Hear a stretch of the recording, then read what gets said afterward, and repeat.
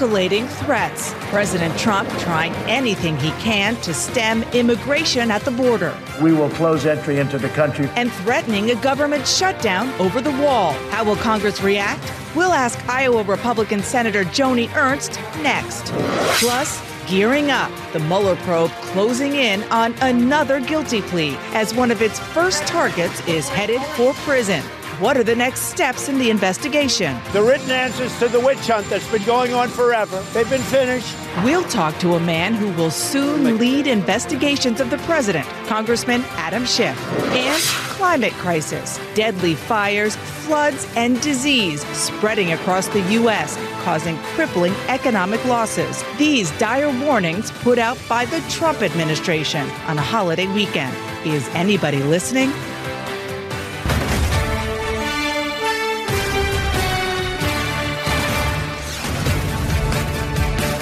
Good morning. I'm Dana Bash in for Jake Tapper in Washington, where the state of our union is on edge.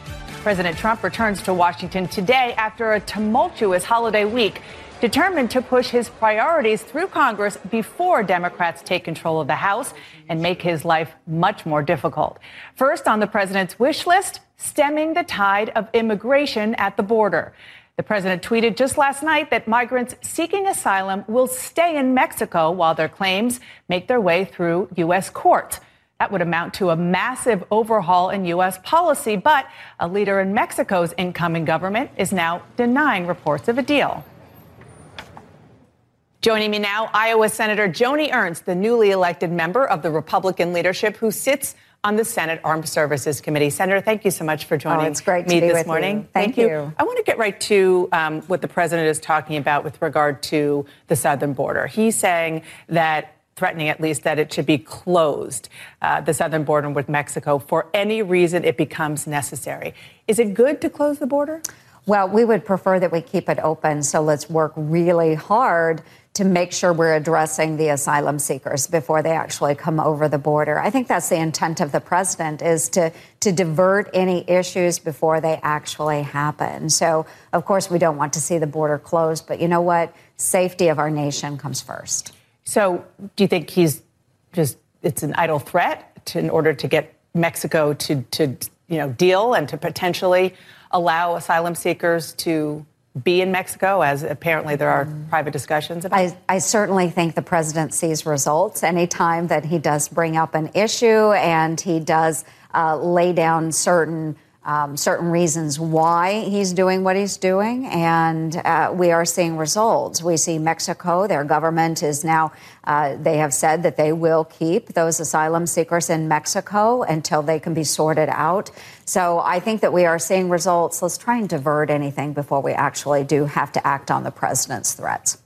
The president is also threatening to shut down the government on next Friday's funding deadline if Congress doesn't pass money to fund his border wall. Would you support shutting down the government if the president doesn't get that money for the wall? I do not want to see the government shut down. Again, if we can avoid that situation, we absolutely need to do that. And I know that Leader McConnell is working very hard to make sure we get funding in this lame duck session. So again, I hope that we can avoid shutting down the government. We have a lot of departments that do a lot of good for our citizens, so we need to make sure that we're funding them properly through Congress, but also realizing the goal of the president, and that is to fund the border wall. If it comes down to it, and the Friday deadline is here, and there is no agreement to give the president that border wall funding, do you think the president, would be right in saying, okay, the government should be shut down, even though it is certainly dire for the agencies you talked about? Well, I would rather that he didn't. Again, we as Congress need to work really hard, one, to make sure that we are funding our government. That is our job as Congress, is to fund the government. But we also understand that our constituents have stated quite clearly that they want to see our border protected. The president has been quite clear for a number of years. We need to do our best as well in Congress to make sure that we are protecting our nation and following up on the president's promises. I want to ask you about the murder of Jamal Khashoggi. the president is standing by Saudi Arabia, even though his own CIA has assessed that the Saudi crown prince at least knew about the murder. I've talked to some of your Republican Senate colleagues this weekend who say that they're going to be demanding congressional action. Will you? I do think we need to look into this further, and we need to understand where the investigations are leading us. And I'm anxious to hear from a number of our intelligence agencies on this. Now, Saudi Arabia is a great strategic partner for us. It is an important country when it comes to the Middle Eastern region. We know that. They are a great projection platform for us. We understand that. However, human rights, we also are a very strong nation when it comes to human rights, when it comes to the rule of law. And if there are indicators that the prince was involved in this murder, then we need to absolutely consider further action. So I would tend to be with my colleagues on this issue, understanding Saudi Arabia, great strategic importance to us. However, we also are a country that believes in human rights. Does it concern you that the president seems to be giving the Saudis a pass? I wouldn't say he is necessarily giving them a pass, again, because they are such an important ally in that region. However, I think it's such a time when it becomes necessary. The president also needs to speak directly to the Saudis and say enough's enough. And if there are indicators coming from those intelligence agencies, he also needs to be involved in some sort of action. I want to ask you about something that came out on Friday. It's a new Trump administration report on climate change. And it paints a really dire future for American agriculture, especially states like yours in Iowa. Higher temperatures, drought and flooding would devastate corn and soybean production. And this report, which was put out by 13 federal agencies, says climate change could shrink the U.S. economy by 10% over the next several decades. Should you and your fellow senators take action to try to stem climate change? Well, we know that our climate is changing. Our climate always changes, and we see those ebb and flows through time. American agriculture has faced very difficult situations in decades past as well. I think there are a number of things that we can do, and Iowa certainly is stepping up and is a leader on making sure that we are keeping our air, our water, and our soil healthy. And we lead in things like solar energy and wind energy. So that's Iowa setting the standard. Is there anything that the Senate should do? And I think any time that we are putting regulation out, we need to always consider the impact to American industry and jobs. We want to make sure that it makes sense going forward. There is a balance that can be struck there. And again, in Iowa, as a state, we have set that standard. And it hasn't been by mandating, it has been by incentivizing. So we do have a number of wind energy farms, and Iowa right now draws about 40% of its electric from wind energy, great renewable source. We have biofuels and so forth. So we are setting the standard. I think the rest of the states can do the same. Another topic I know you're interested in, which is criminal justice reform. You support the bipartisan legislation that would lighten some prison sentences and for nonviolent drug crimes. It doesn't look like your Republican leader, Mitch McConnell, is planning to bring this up during the lame duck session. Should he? I would love to see this come forward. There are a number of organizations that have provided some feedback, and I certainly am willing to look at any textual changes that might occur to the bill. I think we need to involve as many voices as possible. I would love to see the bill come up, though. One, we need to reduce recidivism in those that are exiting the prison system, and we need to really look at fairness in sentencing for federal crimes. We see an ever-increasing number of women, especially mothers, that are serving time in federal prison. And what does that do to the rest of the family structure? It does create this cycle. So I am excited about the opportunity to see the First Step Act move forward through the Senate. I would love to see more support. If there's a way that we can accomplish that and get it done in the lame duck, that's great. If not, we'll drive on in the new Congress. You mentioned women. When the Congress comes back in January, you will be the first woman in the Republican Senate leadership in a decade. At this point, I want to put numbers on the screen because they're really striking. A record-breaking 125 women will serve in Congress come January. Only 19 are Republicans. Why is the party at such a disadvantage with women? Well, I do think that we are doing great work for women. We need to do a better job at communicating why we are the choice for women and encouraging women to run for elected office. Of course, the Tax Cuts and Jobs Act is better for our families. We see more of them keeping that income in their own pockets. We see a lot of deregulation and companies that are able to expand and provide opportunities for women. We need to be better about communicating all of the great things that we are doing and then encourage those women to run for elected office. Senator Joni Ernst, thank you so much for joining me. Appreciate pleasure. it. Thank you. And Democrats just announced another investigation into President Trump. The top Democrat on the House Intelligence Committee, Adam Schiff, is here to talk about his plans. Stay with us.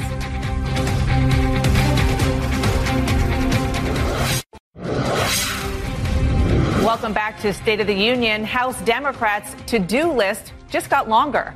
House Democrats want to know what is behind President Trump's reluctance to call out Saudi Arabia's crown prince after the gruesome murder and dismemberment of a U.S.-based journalist.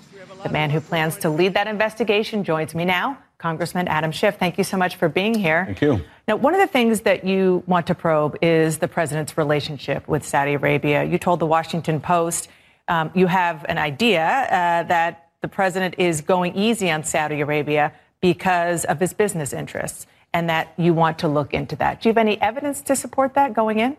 Well, look, the president is not being honest with the country about the murder of Jamal Khashoggi. I think in part he feels that by saying that we don't know, or that the world is a dangerous place, or everybody does it, he thinks it makes him look strong. It actually makes him look weak. It means that our allies don't respect us, our enemies don't fear us. What is driving this? I don't know. Whether this is simply an affinity that he has for autocrats, he seems to choose them repeatedly over his own intelligence agencies, or whether there's a financial motivation, that is his own personal finances. We do know, of course, he has openly bragged about how many millions he makes from Saudi Arabia. Is his personal financial interest driving U.S. policy in the Gulf? Is it driving U.S. policy vis-a-vis the Russians? We don't know, but it would be irresponsible not to find out.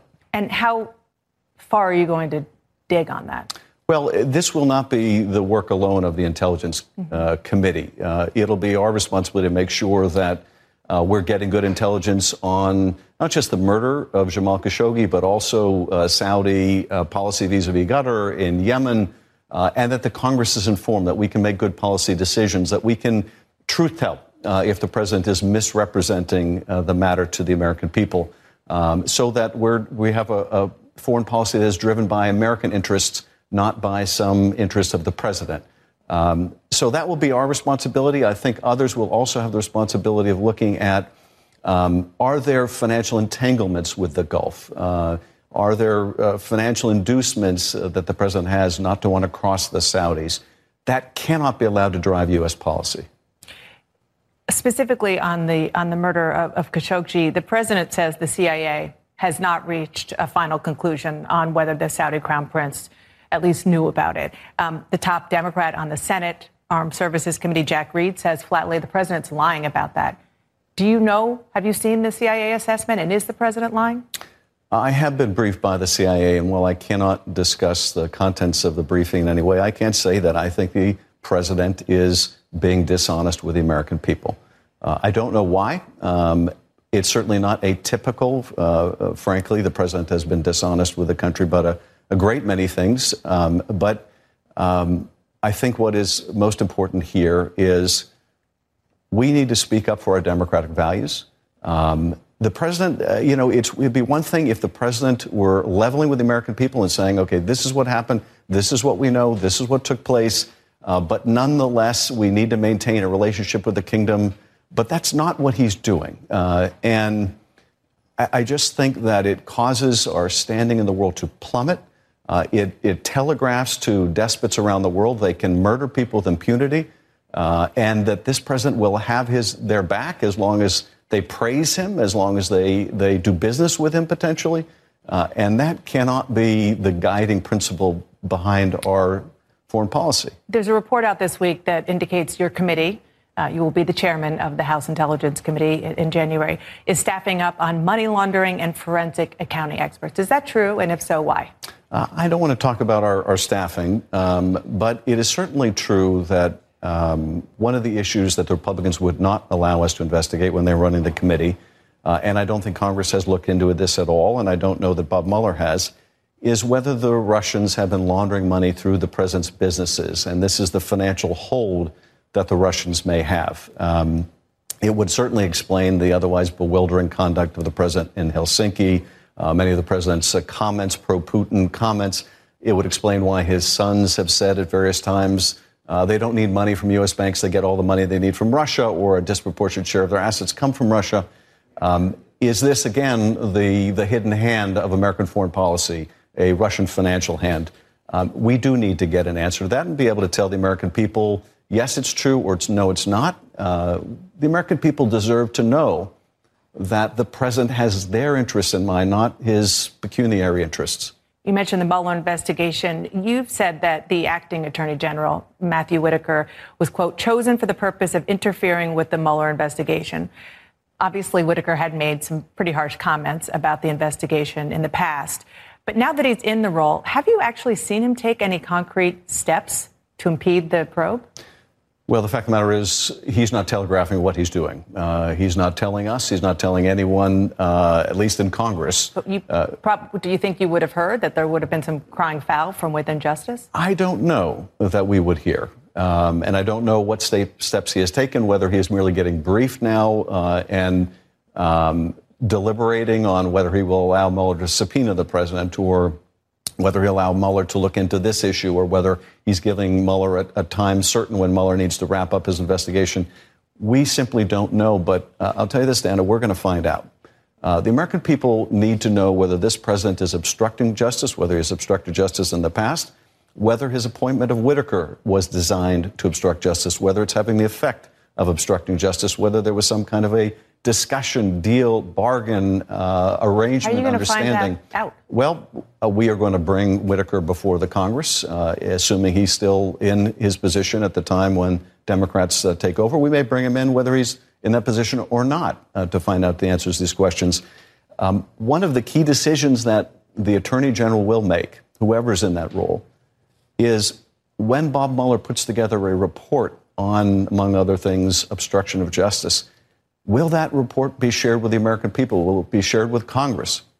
The American people need to know. They deserve to know whether their president is interfering with the impartial administration of justice. So we will do everything necessary to find out. Before I let you go, I want to ask you about Nancy Pelosi.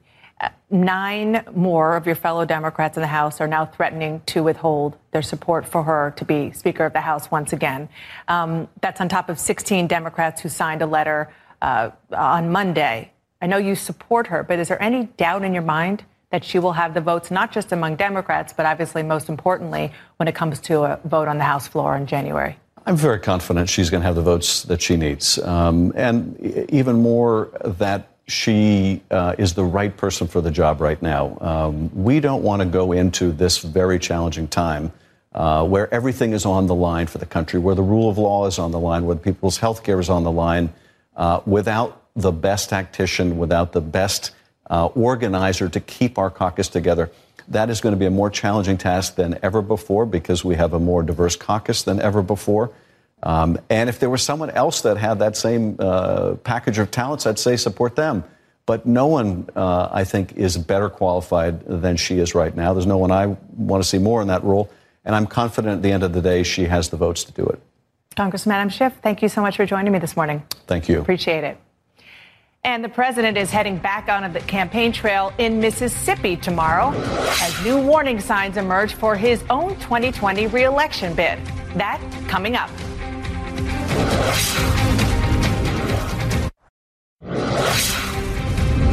Hopefully, we've shown some light on the Ninth Circuit. I know that Chief Justice John Roberts, has been speaking a little bit about it, and I think and I have a lot of respect for him. I like him and I respect him, but I think we have to use some common sense. This Ninth Circuit, everybody knows it. It's totally out of control.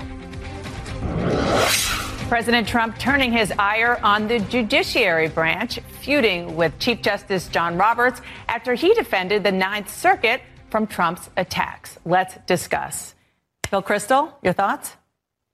I think what the Chief Justice said was appropriate. I think for Chief Justice, you want to say, let's treat the courts with dignity. We know that there's partisanship in the appointment of judges and sometimes in their judging, but we need to also preserve the principle that the rule of law stands above partisanship, and we shouldn't have a president. It's one thing for candidates to talk about who they're going to appoint, and shouldn't have a president of the United States just treat the courts as if they're mere political entities.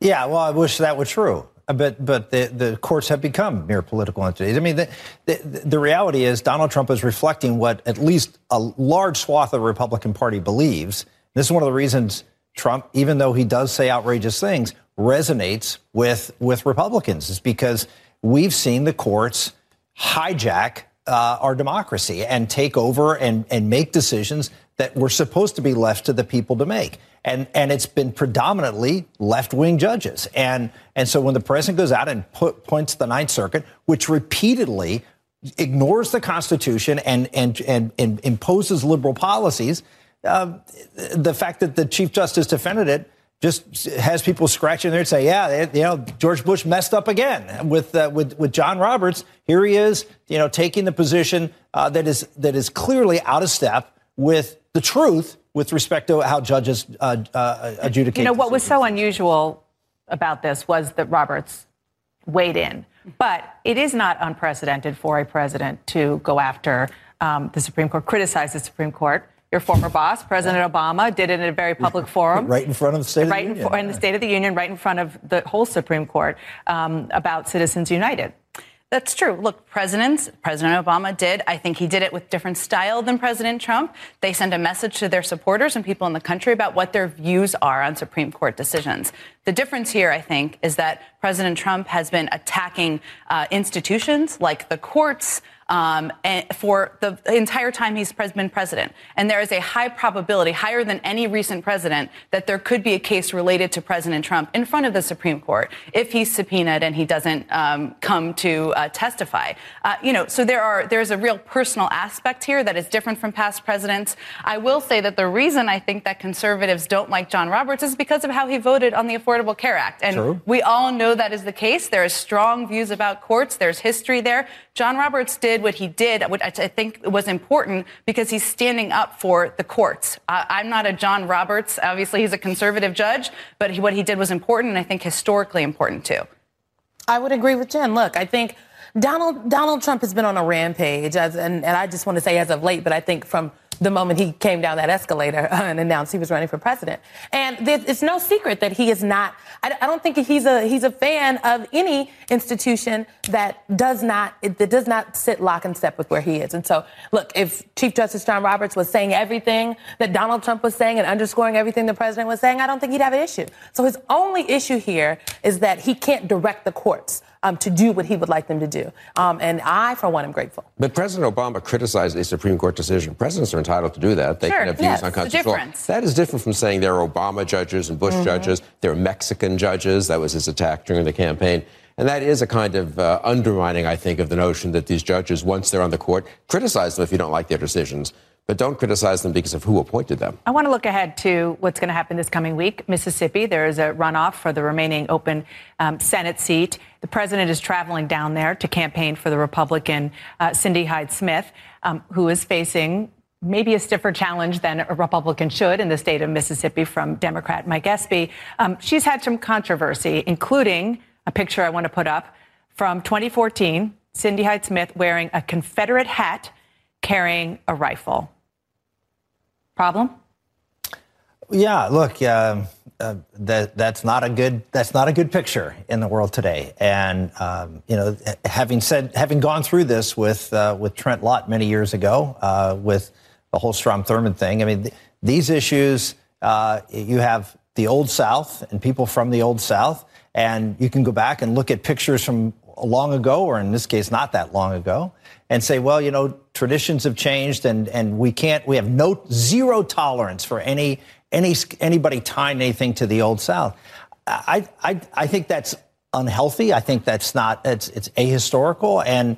And to criticize someone for doing that, of something that happened years ago, you look at the person, look at what their policies are, look at the totality of who the person is. And, Cindy Hyde-Smith is mainstream Republican. She's not she was a Democrat until a few years ago. She's not some right-wing lunatic. She's someone who's very much traditional Mississippi. And I know some people up here in the Northeast don't like that, but that's who she is. I think I don't know that she is what Republicans want to be representing them. It's not just that photo. She went to a segregationist high school. She sent her daughter to a segregationist high school. So when she was an adult, she made that decision for her daughter not to be in a school with an integrated student body. These are realities. Those are racist tendencies. I think we should call it what it is. The reality is Mississippi is a deep red state. I think we all know that. Mike Espy is a moderate. He would have to be a nominee there, and he is trying to walk a very difficult tightrope walk here. He has not come out and strongly criticized her. Not sure that's going to be super helpful for him in turning out a huge African-American vote. And he has to win enough of the white vote that he can combine the two. So it's a hard road for him. But the reality is, do Republicans want her to be representing them in the Senate? I would say that's tough to see. Say Mike Espy is a moderate. He's also an African-American. He is also an African-American. My father is from Mississippi. And so when you talk about the Old South, I think Mike Espy is representative of Mississippi. So the idea that someone like Mike Espy can't win this race, I want to remind folks that this got to a runoff because it was so close. The current sitting senator could not get to the number of votes she needed to get to win right out. So that's why there were a number of candidates. But, including a major conservative Republican who ran a couple years ago. She couldn't win it straight out. Now we're in a runoff. Those are the facts here. So look, I think Mike Espy he had a chance at the debate that they had last week to address the senator's comments. And what he said was, look, everyone knows what she said. She knows what she meant. And he moved on to talk about the issues. I think he can win this. It's going to be a tough road, but they've been knocking doors. A lot of folks have, not just Donald Trump, but a lot of folks on the Democratic side of the aisle have descended on Mississippi, and I think we'll just have to wait and see what happens. Should Republicans be worried, Bill? I think about winning the seat. They should be worried about the seat. When I saw the results on election night, it was about 42% to 41%. Mm-hmm. Most of the other vote went to a right-wing Republican, a Tea Party Republican, so you could say, well, that's naturally going to go to Hyde-Smith, but maybe they don't turn out. Espy can make it close, and maybe he can win. He was a Clinton cabinet secretary and a free trader. When we actually look at the race, he sounds a lot more like a Republican on a lot of issues. He's free trade. He's for American leadership in the world. She sounds much more Trumpy. I do think it is part of a much bigger national problem for the Republican Party, which is your normal swing voter in Virginia or in a lot of swing states across the country in the upper Midwest, which will be key for 2020. And you look at that and you think, that's kind of the Republican Party that's, sort of wishing that we could go back to the good old days of the Confederacy. It may be unfair in her case, but I do think it's a bad image for the Republicans. I think that's unfair, and I think to say that a candidate from Mississippi is somehow representative of a candidate from every other corner of the country is not fair to the Republican Party. Look, if Republicans win like we've won in Pennsylvania because we nominate people that fit the area that we're running in, and Republicans lost this year in Pennsylvania precisely because the national image of the party overwhelmed fairly reasonable local, statewide and local candidates. So that makes my point, I think. Yeah. All right. Go ahead. Sorry. We have a lot more to talk about. We have to take a break. Up next, we're going to talk about 2020. The campaign is already underway, and challengers are facing both sides. Stay with us.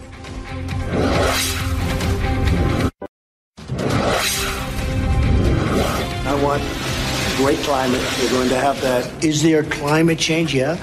Will it go back like this? Will it change back? Probably. That's what I think. I'm not denying climate change, but it could very well go back. Can't bring them Scientists also have a political agenda. President Trump appears to be at odds with his own administration over their new report warning about the effects of climate change. Did we mention that the administration released the report on Friday of a holiday weekend? Let's talk about that. Rick Santorum is nodding his head. Good for them. Good for them. Yeah. All right. Well, at least you guys are transparent about it. Well, this is a report generated by people who are in the bureaucracy. These are not Trump appointees. This report's been generated for... Meaning they're non-political. Well, no. That I think the point that Donald Trump makes is true, which is, look, if there was no climate change, we'd have a lot of scientists looking for work. The reality is that a lot of these scientists are driven by the money that they receive. And of course, they don't receive money from corporations and Exxon and the like. Why? Because they're not allowed to, because it's tainted. But they can receive it from people who support their agenda.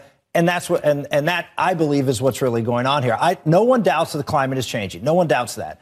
The question is, how much does man contribute? Number one. And number two, what can man do to actually change it? And those are the two big issues which we really don't talk about. Let me just say that on the world stage, when you look at it from a global level, scientist after scientist after scientist is now sounding the alarm that if we do not do something to protect our planet now, 20 to 30 years from now, our life will be very different. So this is not, some ploy by the lobby of the climate elite. I don't even know if that exists. This is factual and it's happening. California was literally burning last week.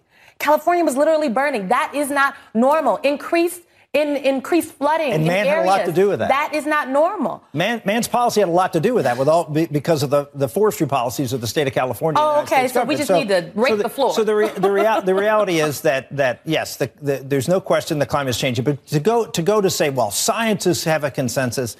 The reality is that there's lots of disagreement out there about what is causing this. No one, again, questions whether the climate is changing. The climate always is changing. And the people that you said, well, we have to do something right now. 25 years ago, they said the same thing. And here we are 25 years later. And now California's burning. Well, California's burning because they have bad forestry policies that left lots of fuel there for people on the floor of these forests to allow these fires to get out of control. And because a part of what was in this report, again, put out by the administration, was that it has a big economic impact and will. 10% of the American economy, it says, will be devastated and pretty much gone in the next several decades. That should have some bells ringing and whistles blowing for Republicans and Democrats. I mean, what's sad is the conservatives have good policy arguments, in my view, about how to deal with climate change or how to insure against it to the degree that it is caused by humans and to the degree it would have real bad consequences down the road. You can do carbon taxes. You can trade that off with taxes that hurt.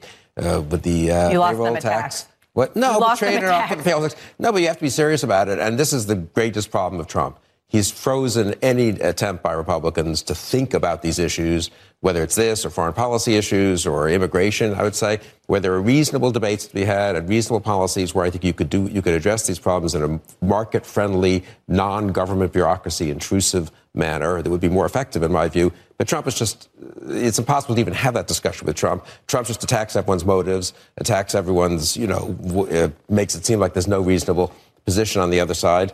And then the Republicans sort of follow him like sheep. And the party looks idiotic. The party, which 25 years ago, when Rick came into the Congress and the Senate, was a party of ideas, some of them good, some of them probably not so good in retrospect, but a lot of them good and a lot of them interesting.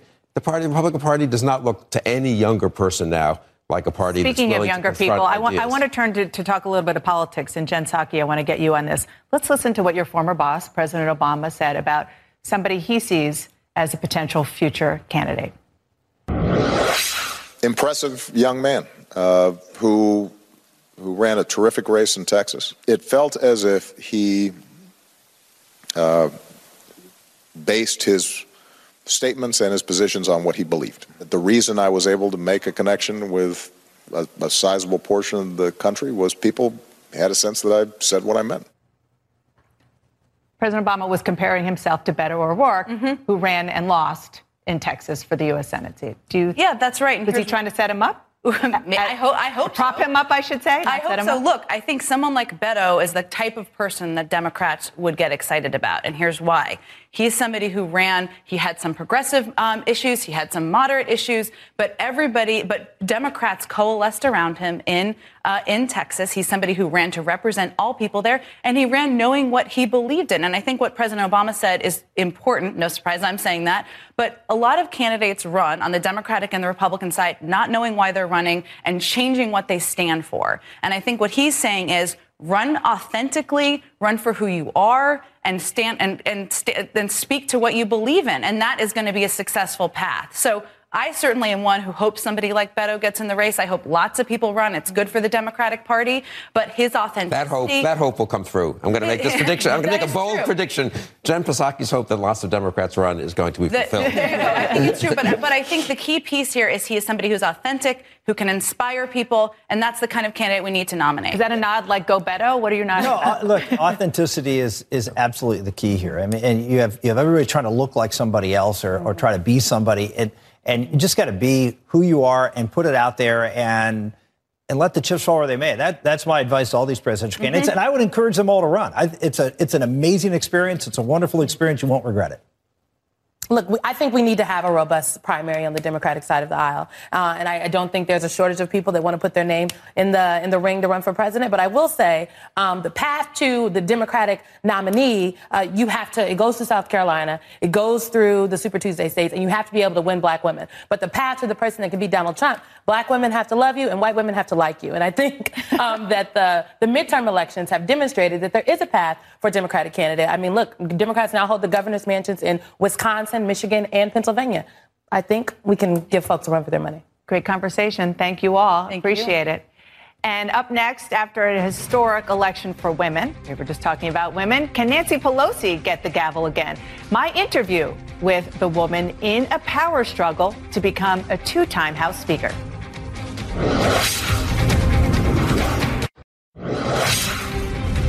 Welcome back to State of the Union. A second group of House Democrats is now threatening to withhold support from Democratic leader Nancy Pelosi as she tries to retake the Speaker's gavel. For my series, Badass Women of Washington, I talked to the leader Pelosi about opposition from inside her own party, and she had some advice as the first and only female speaker for other women. Hello, hello. When Nancy Pelosi first ran for House leadership 18 years ago, her male Democratic colleagues didn't get it. When people said, a lot of the women are supporting Nancy to run, and they said, well, why? Do the women have a list of things they want us to do? Why don't they just make a list and give us the list? This is the Democratic Party in the year 2000. Some things haven't changed much. Generally speaking, when a woman is tough, she is called a bitch. Yeah. When a man is tough, he's called effective. I get some names called because if you're effective as a woman, then they have to undermine you because that's a real threat. So I'm probably the target, more of a target than anybody except somebody who runs for president. Her thick political skin comes from growing up in a political family in Baltimore's Little Italy. When she was 6, her father, Thomas D'Alessandro Jr., was elected Baltimore's first Catholic mayor. Her female role model, her mother, was the one who helped make that happen. There are two things about what I bring with me from my family in this regard. One is to know how to count. That's very important. Count your votes to win the election, count your votes to win a vote on the floor. But the other is listen to the constituents. That political savvy is essential right now in her fight to beat back a move by some fellow House Democrats to find a different House Speaker. I have a broad base of support in the country, financially, politically, and otherwise. None of us is indispensable, but some of us are just better at our jobs than others. For most women, frankly, myself included, it is hard to say those words. I am uniquely qualified. I deserve this. I earn this. I can do this better than anyone else. Dan, I do it because I want women to see that you do not get pushed around, that you don't run away from the fight. Thank you for spending your Sunday morning with us. You can follow our show on Facebook and Twitter. And up next, as emergency room doctors take on the NRA over gun violence, what we're learning about how to prevent more deadly attacks. Stay with CNN.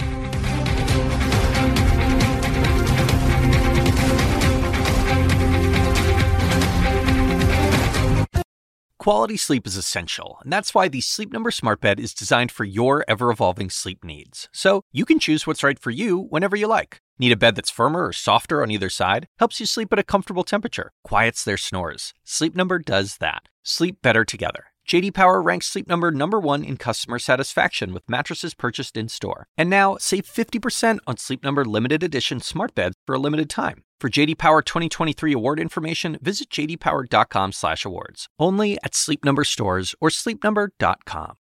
I'm Dr. Sanjay Gupta, host of the Chasing Life podcast. In honor of our 10th season, we want to hear from you.